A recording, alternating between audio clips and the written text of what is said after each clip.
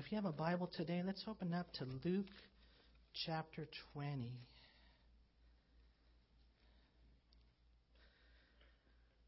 As we continue our journey through the Gospel of Luke, if I'm not mistaken, it ends in chapter 24. So we're almost done with Luke. I think it's only been 20 years since we've gone through this, but it's been a blessing.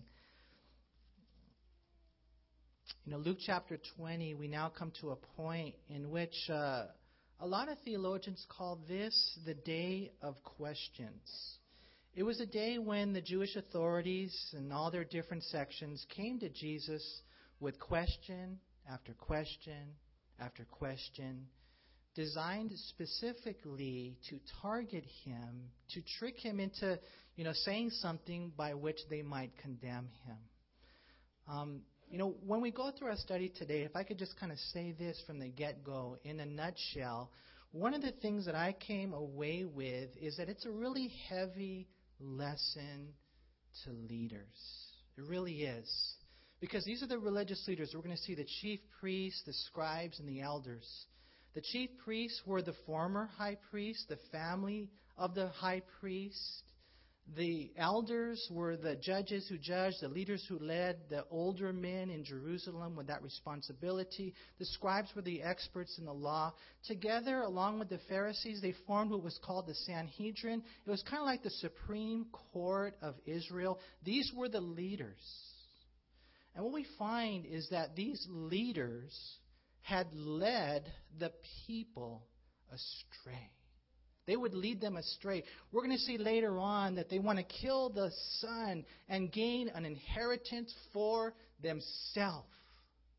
And whenever a leader is confused with why they're given that authority and why they're given that responsibility, whenever a leader is in it for themselves, they will fail. Because one of the things that's really interesting is when you see here, the people were putting the pieces of the puzzle together, and they were understanding that this was the Messiah. Blessed is he who comes in the name of the Lord. And they were, quoting the Psalms, and they were kind of understanding, I think he is the one. But what ended up happening, the leaders messed them up. We're going to see the leaders were really confused. The leaders were like a lot of people today, a lot of leaders today that are in it for themselves and not for God, not for the people.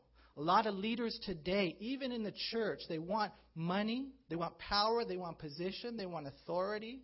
They have their $3,000 suits. They're asking for money. They're not in it for God, and they're not in it for the people. And we're going to see it's a real heavy lesson for us today. And of course, I want to share this with you too. The people had a responsibility. The leaders didn't force them. Everyone has to make their own decision. Don't be led astray by that type of leader. It was a real heart check for me, to really examine our motives. And of course, this would be, leaders in the church, also leaders in the home. Where are you leading your family?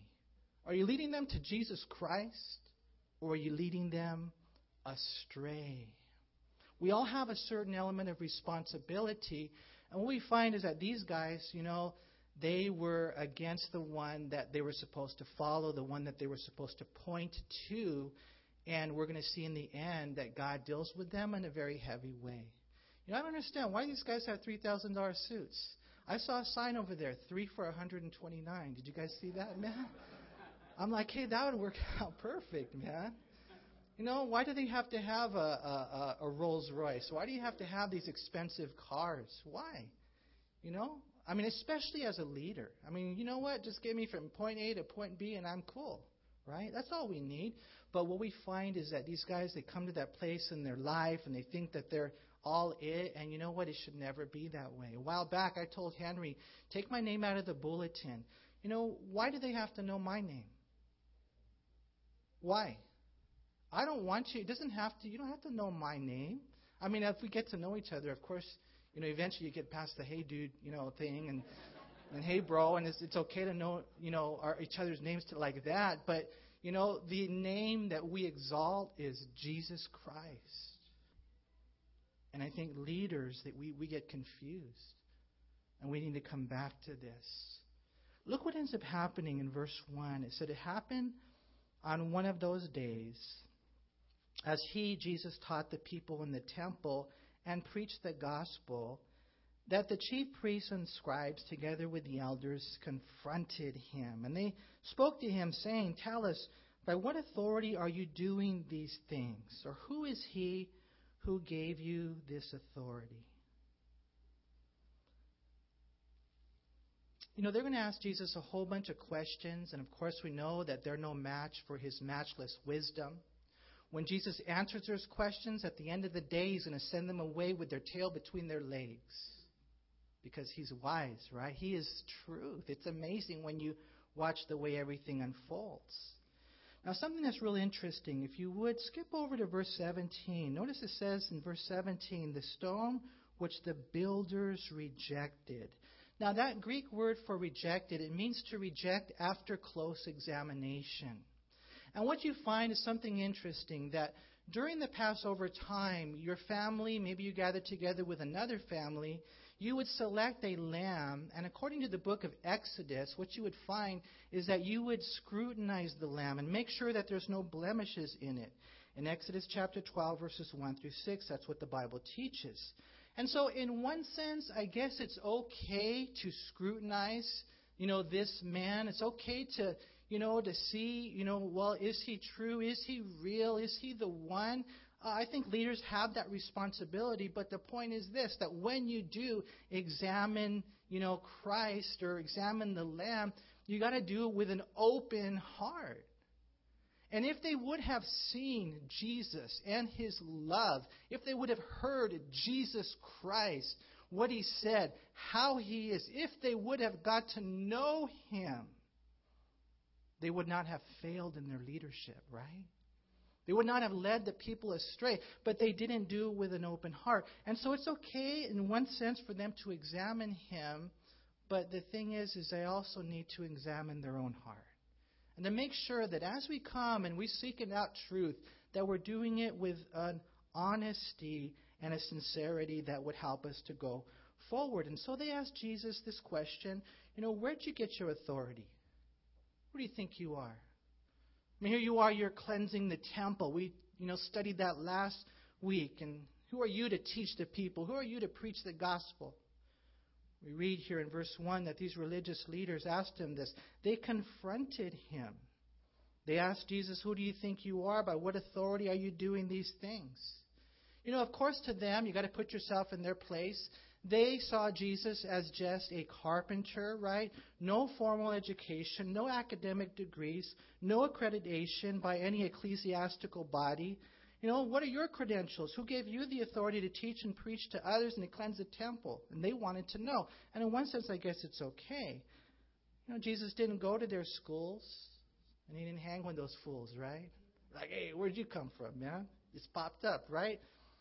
And just as a quick side note, Jesus shows us here that you don't need those type of things, right? Just as a quick side note, Jesus shows us that you don't need the authority of man to do the work of God. We simply need the authority of God and his word. It's so cool when you see some of these guys, and especially for us here at Calvary Chapel, I think we're more like, this is like, okay, I understand this, right? Because we see God use simple men who don't even know how to read in the beginning, man. You're like, how could God use them? And here's a very simple message, and you see what the Lord does. And let me ask you a question. Who gets the glory? God does, right? Because it's the Lord. Now, I'm not saying a guy can't speak well. We should all know by now that it's God. That without him, we can do nothing, right? But the point is that we see God is the one who ordains. God is the one, right? It's not a degree. William MacDonald said this passage shows that the great essential in teaching God's word is to be filled with the Holy Spirit. One who has that endowment can triumph over those whose power is wrapped up in degrees, human titles, and honors. Where'd you get your diploma? Who ordained you? The old questions, possibly begotten of jealousy, are still being asked. The successful gospel preacher who has not trodden the theological halls of some distinguished university or elsewhere is often challenged on the points of his fitness and the validity of his ordination. But what we see, and we also saw it with the apostles, remember when they were doing great works? They said, oh, okay, we figured it out. They have been with Jesus. And so God uses knuckleheads, right? Any of you here are knucklehead? Some of you here are big knuckleheads, right? But all you can say is, here am I, Lord. Take this donkey, take this knucklehead, empty me of myself, and fill me with your Holy Spirit. Give me your love for the lost, Lord. Give me your love and your passion like your Son, Lord. And you watch what God will do. You will be challenged. The Jews challenged Jesus' authority, and Israel unfortunately had a history of not recognizing God's authority. Remember in the book of Acts chapter 7, when Stephen is doing his speech and he points to the man Moses. He, points to him at a certain juncture in Moses' life. In one sense, Moses may have been ready, otherwise Stephen would have brought it up, right? And so the Lord chose Moses. But what did the Jews say? They said to Moses, when things began to happen, who made you ruler or judge over us? Exodus chapter 2, verse 16. And so we find that they had to wait another 40 years. And of course, God was doing a work in Moses. But to me, when you read the history of the Jews, you find that there was a problem with authority. And a lot of times, that's our problem. We got a problem with authority. And until we deal with that problem, we will never be given the authority that God wants us to have. These guys didn't know anything about authority. They didn't know the authority, right? And so Jesus responds in verse 3. He answered and he said to them, I also will ask you one thing and answer me. The baptism of John, was it from heaven or from men? Now, I don't think Jesus was kind of like, we are sometimes. I'm not going to tell you unless you tell me. I don't think he was doing that type of thing. There's definitely a lot more to it. They asked Jesus, where'd you get your authority? Who gave you the power to cleanse the temple and teach and preach the way that you're doing? And Jesus just says, well, let me ask you a question, and then I'll tell you when you put it all together. What he says is, the baptism of John, where was it from? Heaven or from men? You see, what had happened in the Jewish history was John the Baptist came onto the scene. After 400 years of silence, powerful words came from God. There was a voice crying in the wilderness, repent, make your paths straight, right? But when, John the Baptist got arrested, the religious leaders were probably pretty happy about that. When John the Baptist got killed and beheaded, the religious leaders had no problem with that. And they thought it was all said and done. I'm going to shake wash my hands. I'm going to sweep this under the carpet. I don't have to think about John ever again. But Jesus said, hold on, time out. Yes, you do. Yes, you do. You can't sweep my prophet under the carpet the way you've been doing this. You need to deal with the truth that's already been revealed to you. You want more? Then stop ignoring what I've already told you. You got to deal with it. And we have to deal, I think, with the past. And I'm not talking about the sins that are already forgiven, you guys. I'm not talking about, the enemy condemning you of your past. I'm not talking about things that are already settled and you've already taken care of those things. But I think a lot of times what ends up happening is the reason we're not really going forward is because we're stuck. We're stuck on something that we refuse to face. You want the truth? Take all the truth. If you want all of God, then surrender all of your sins. And we can get stuck. And the only reason I say that, not to be mean to you guys, I'm sorry, man. But it's like, because I know that's what God wants in our life. We have questions. But if we would only answer this question, we would get the answer to our questions. Well, the authority of John, it came from heaven. John said, I'm the Messiah. There's the answer to your question. I come to you from God. But a lot of times we get stuck. It's like we're on this treadmill and we're not going anywhere. Right? But I'm walking. The other day I was bragging to my daughter. I said, sweetheart, I'm going 7 miles an hour. How about you? I didn't tell her that I only did it for 3 seconds, but... Oh, man, we get stuck. The other day, Henry's truck was stuck, and, it just took a couple of us, a real simple thing.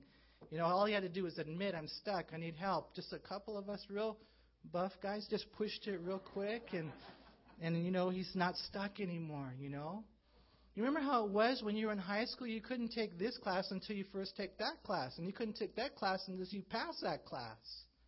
And that's kind of the way it is. That's the way it is for us in life. That's the way it is with us, with God.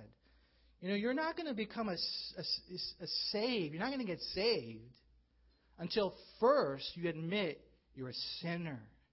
You have to realize you're a sinner in need of a Savior before you're ever going to get saved, right? Certain things have to happen first. If I want to be used by the Lord in the ministry, then I've got to take care of my family. Certain things have to take place first. Before the crown, there's always a cross. Before life, there's always death. Certain things have to take place first. Before honor, there must be humility. And when you read the Scriptures, you find, the way it works. And God says, listen, you want to find out where I got my authority? You want more? Then do not ignore what I've already shown you. And so I'll tell you what, let's go back to John the Baptist, the one that you've been running away from. The one who spoke with power.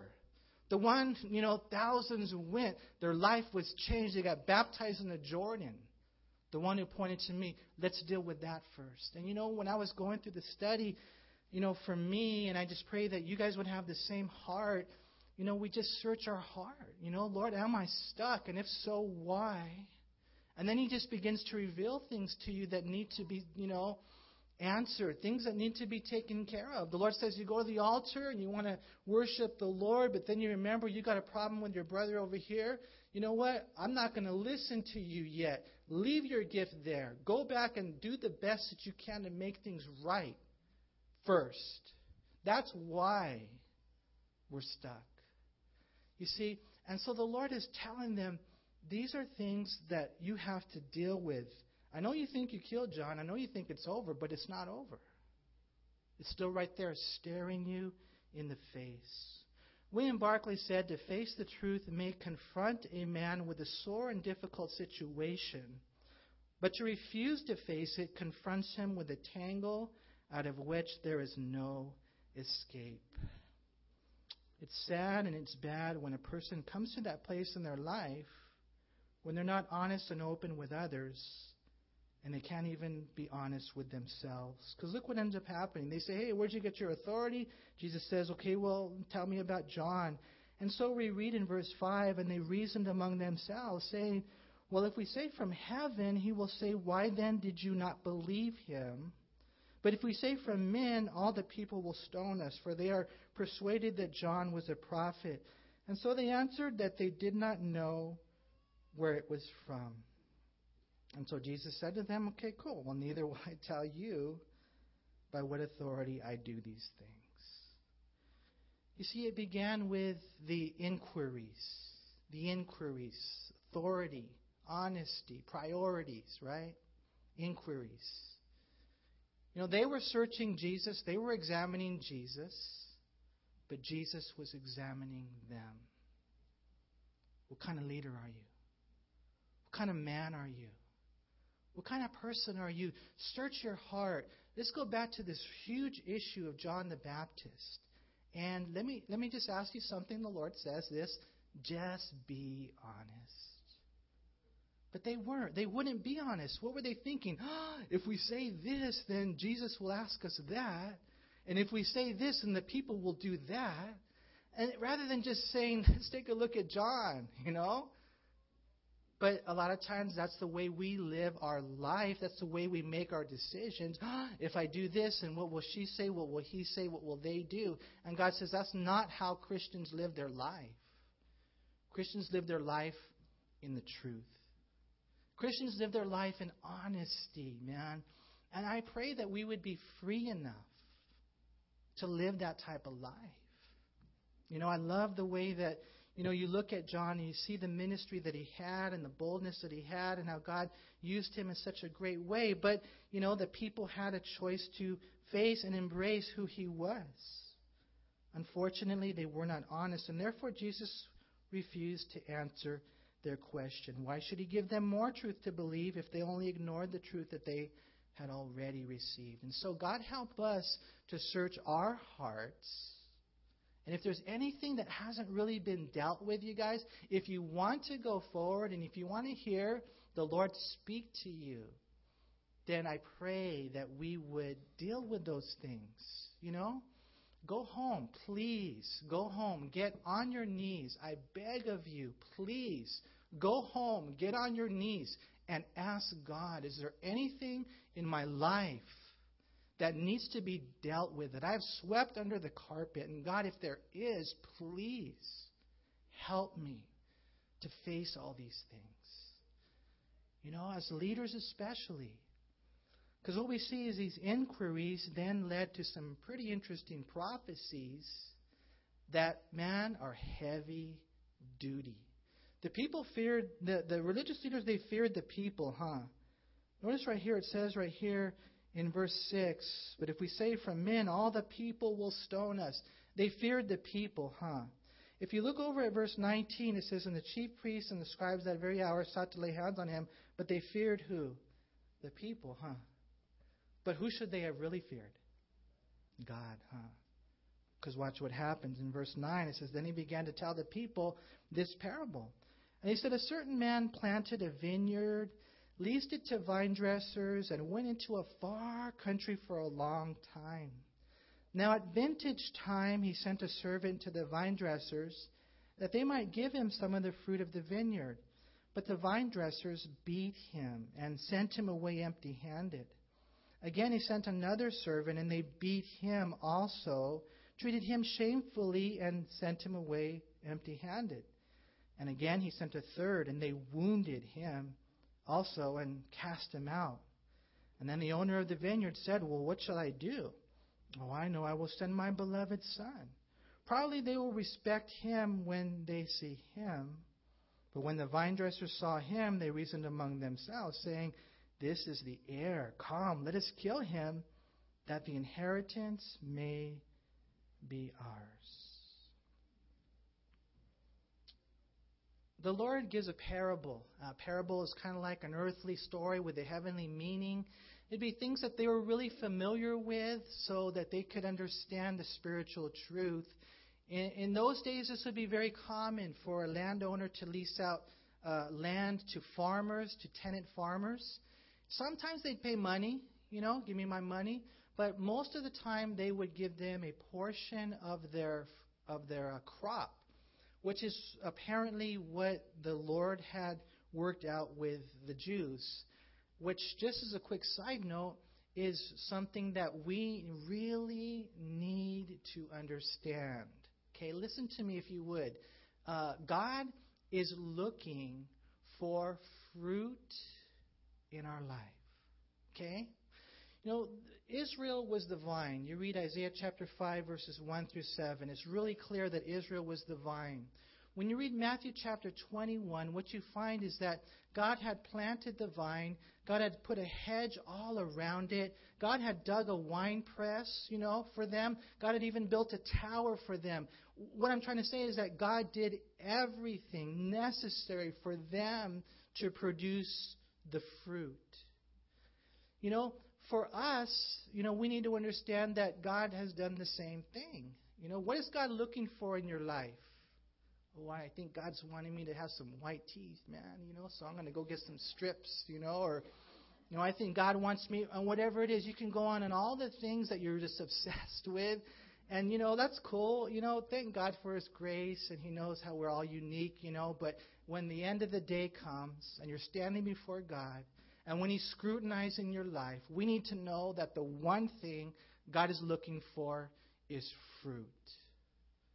Moral fruit and ministry fruit. Character. He wants to make you like His Son. He does. You read the book of Galatians chapter 5, and it talks about fruit.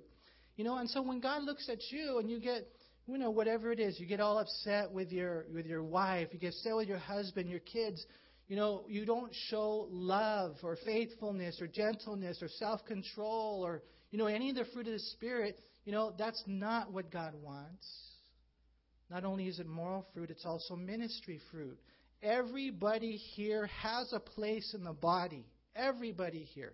Everybody here, if you're a Christian, you have been given gifts and responsibilities that God is expecting you to be faithful in so that you can bring forth fruit for His glory. Everyone here. And if we're not doing that, then, it's kind of like the Lord here. He sends a servant to get some fruit and there's none there.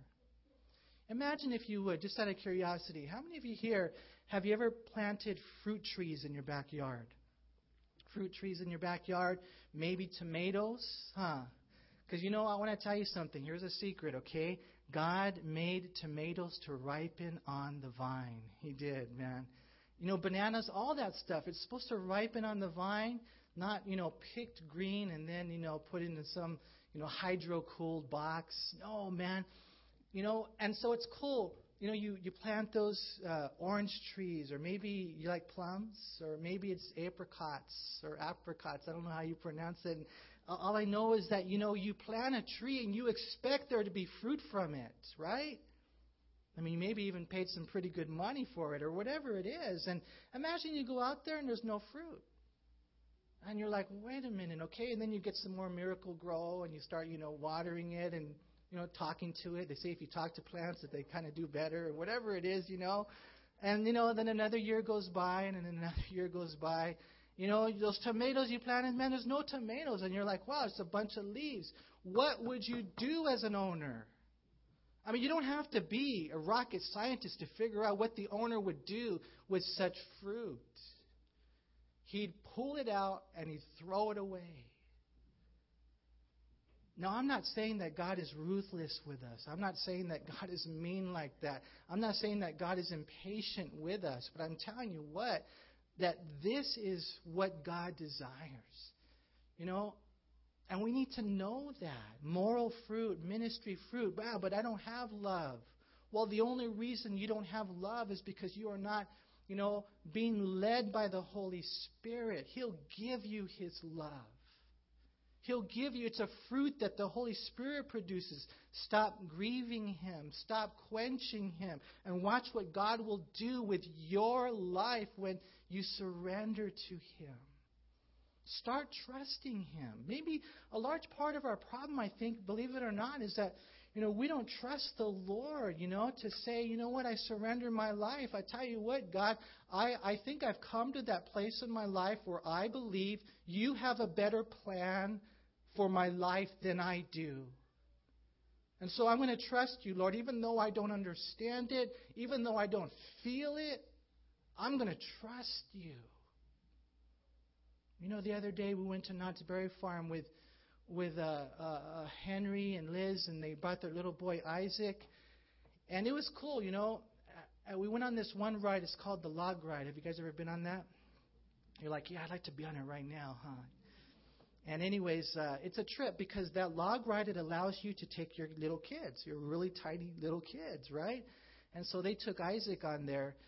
And as we're going through the log ride, we come to this part in the ride where it's just pitch black. It's totally pitch black.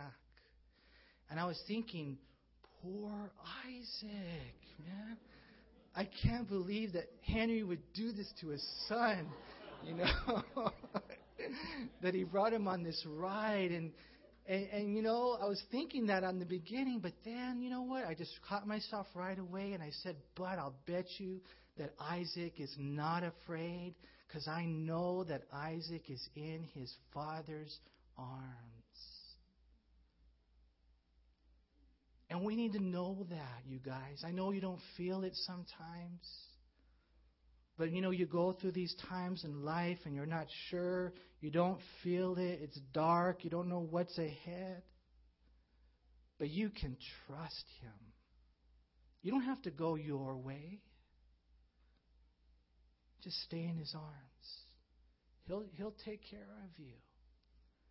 All I'm saying is that when we refuse to do that, then we won't bear fruit, moral or ministry.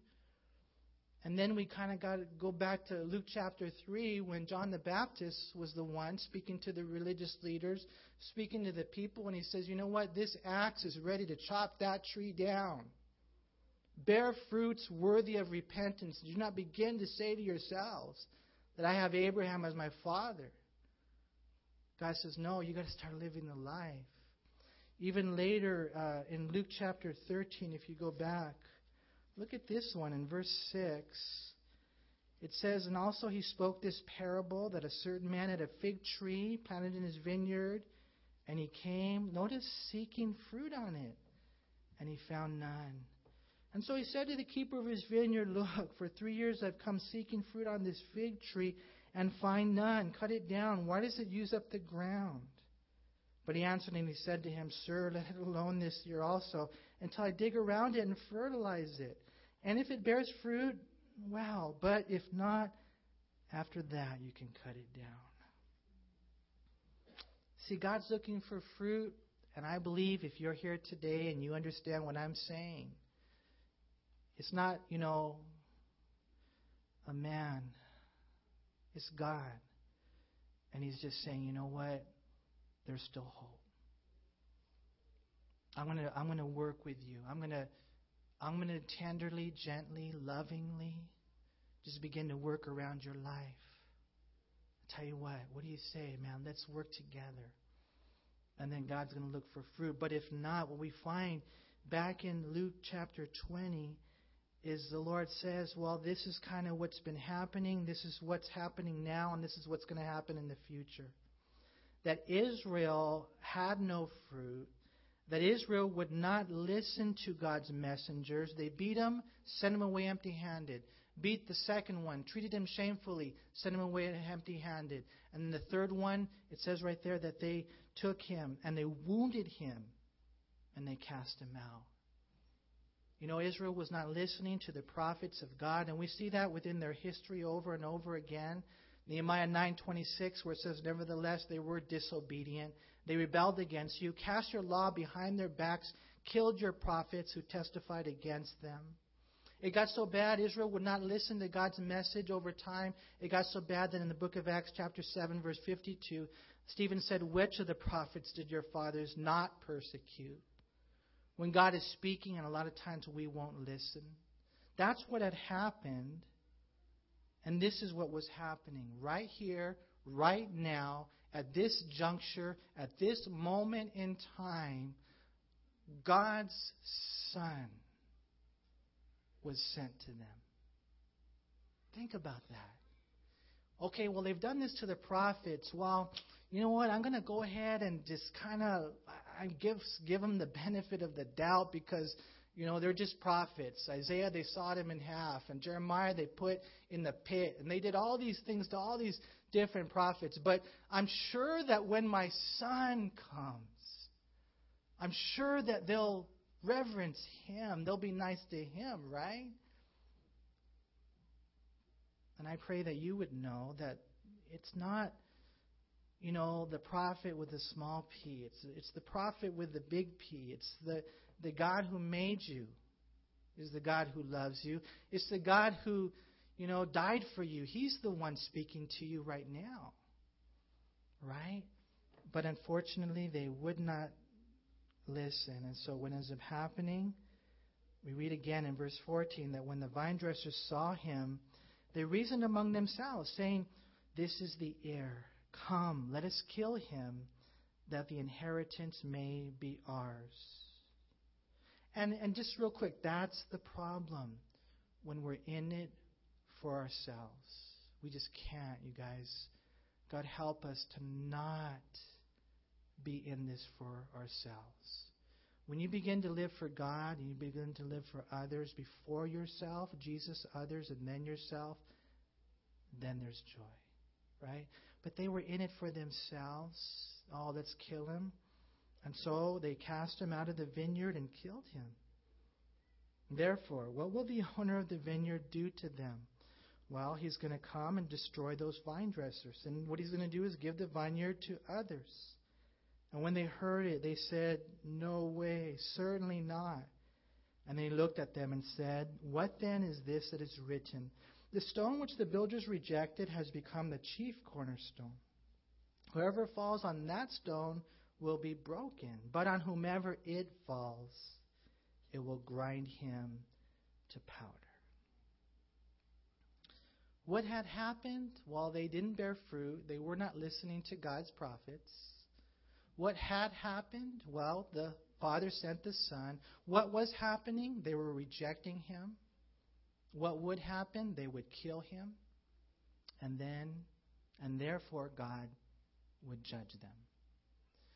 If you're here today and you just continue to harden your heart, you continue to reject Jesus Christ, if there's anyone here today and you're saying, you know what, I don't want it, I don't need it, that's not for me, then the Bible says, what we find right here is that God will judge. You know, for the nation of Israel, what we find is that that God would take it from Israel and God would give this to the Gentiles, right? And what we find is that, you know, for them, they would lose that freedom and that responsibility and even that privilege of being able to proclaim the salvation message to the world. You know, what we find in the end as they continue to reject Him, it's kind of interesting. He gives us a couple of things because they're like, no, it's not going to happen. It's not going to happen. And the Lord says, well, there's scriptural support, just to let you know. Remember, right here in verse 17, the stone which the builders rejected, the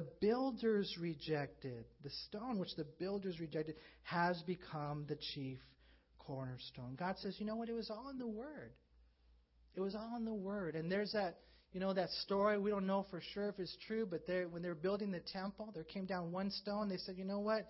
This is out of place. We don't need it. They sent it away. Later on, they found out what? It was the chief cornerstone. And what had happened is they had rejected that stone. And so what does the Lord say? He says this is the way it works. In conclusion, anyone who falls on this stone will be broken. But on whomever it falls, it will grind him to powder. And that doesn't sound good, you guys. I remember, I think it was last year. Yeah, it was last year. We went camping. And I remember by the lake, there was this one huge rock. It was massive rock. And I remember one day, Shai and I were just kicking it on top of the rock, and we're looking across the lake. And I was just looking at this rock, and I thought, man, this kind of reminds me like of Jesus Christ, you know, the solid rock that shall not be moved, upon which we can stand, you know.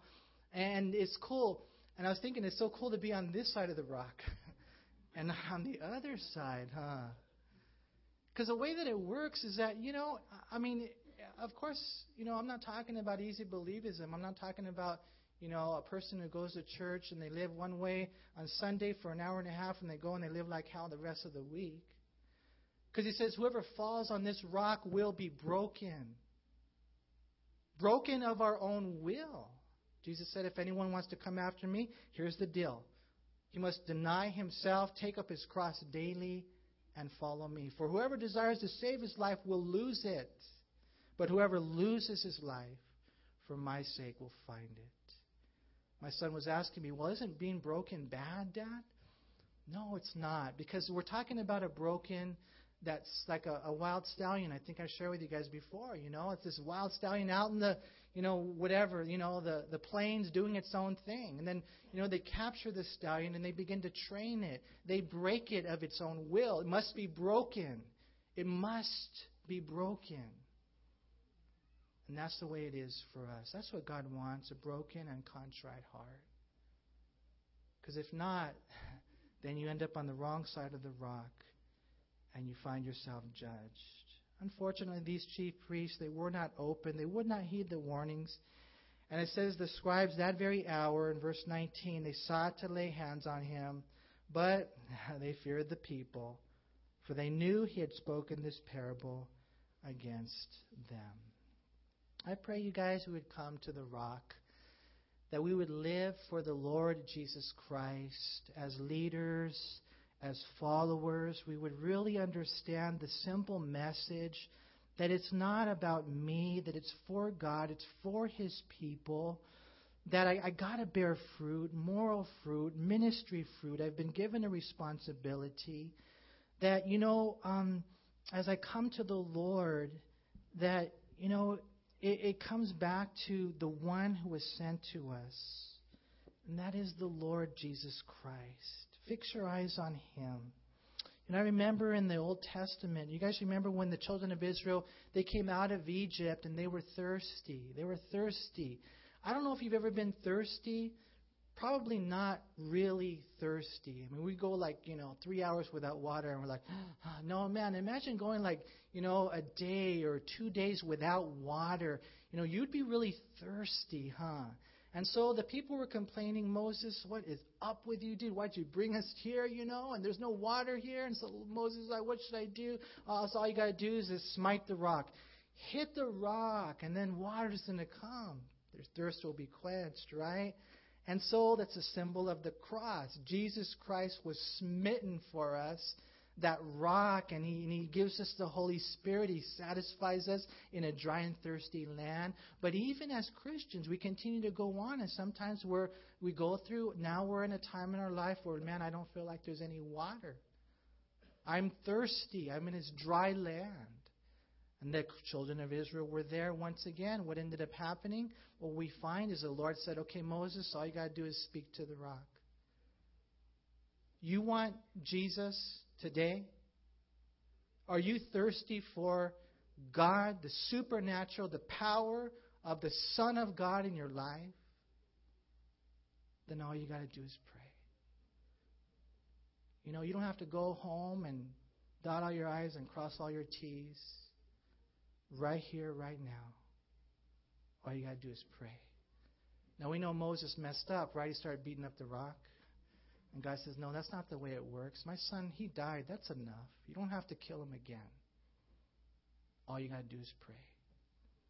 And if you're here today, and I know I'm here today, and I'm thirsty, I don't want religion.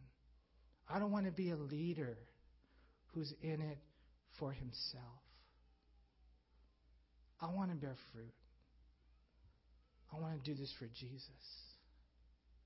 And I thank God that He's made a way. All we got to do is pray. He'll change any life. He'll change any life. I don't care where you are. Some of you probably know about this guy, Charles Colson. Chuck Colson, he passed away yesterday. And, he was the guy, they called him Richard Nixon's hatchet man. This guy was bad. He was crazy. But he got saved. He was so bad. He was so bad, so deceitful, so wicked, that when he got saved, everybody in Washington said, it's just a fake. It'll never last. 35 years later, he was still walking with the Lord, serving the Lord faithfully.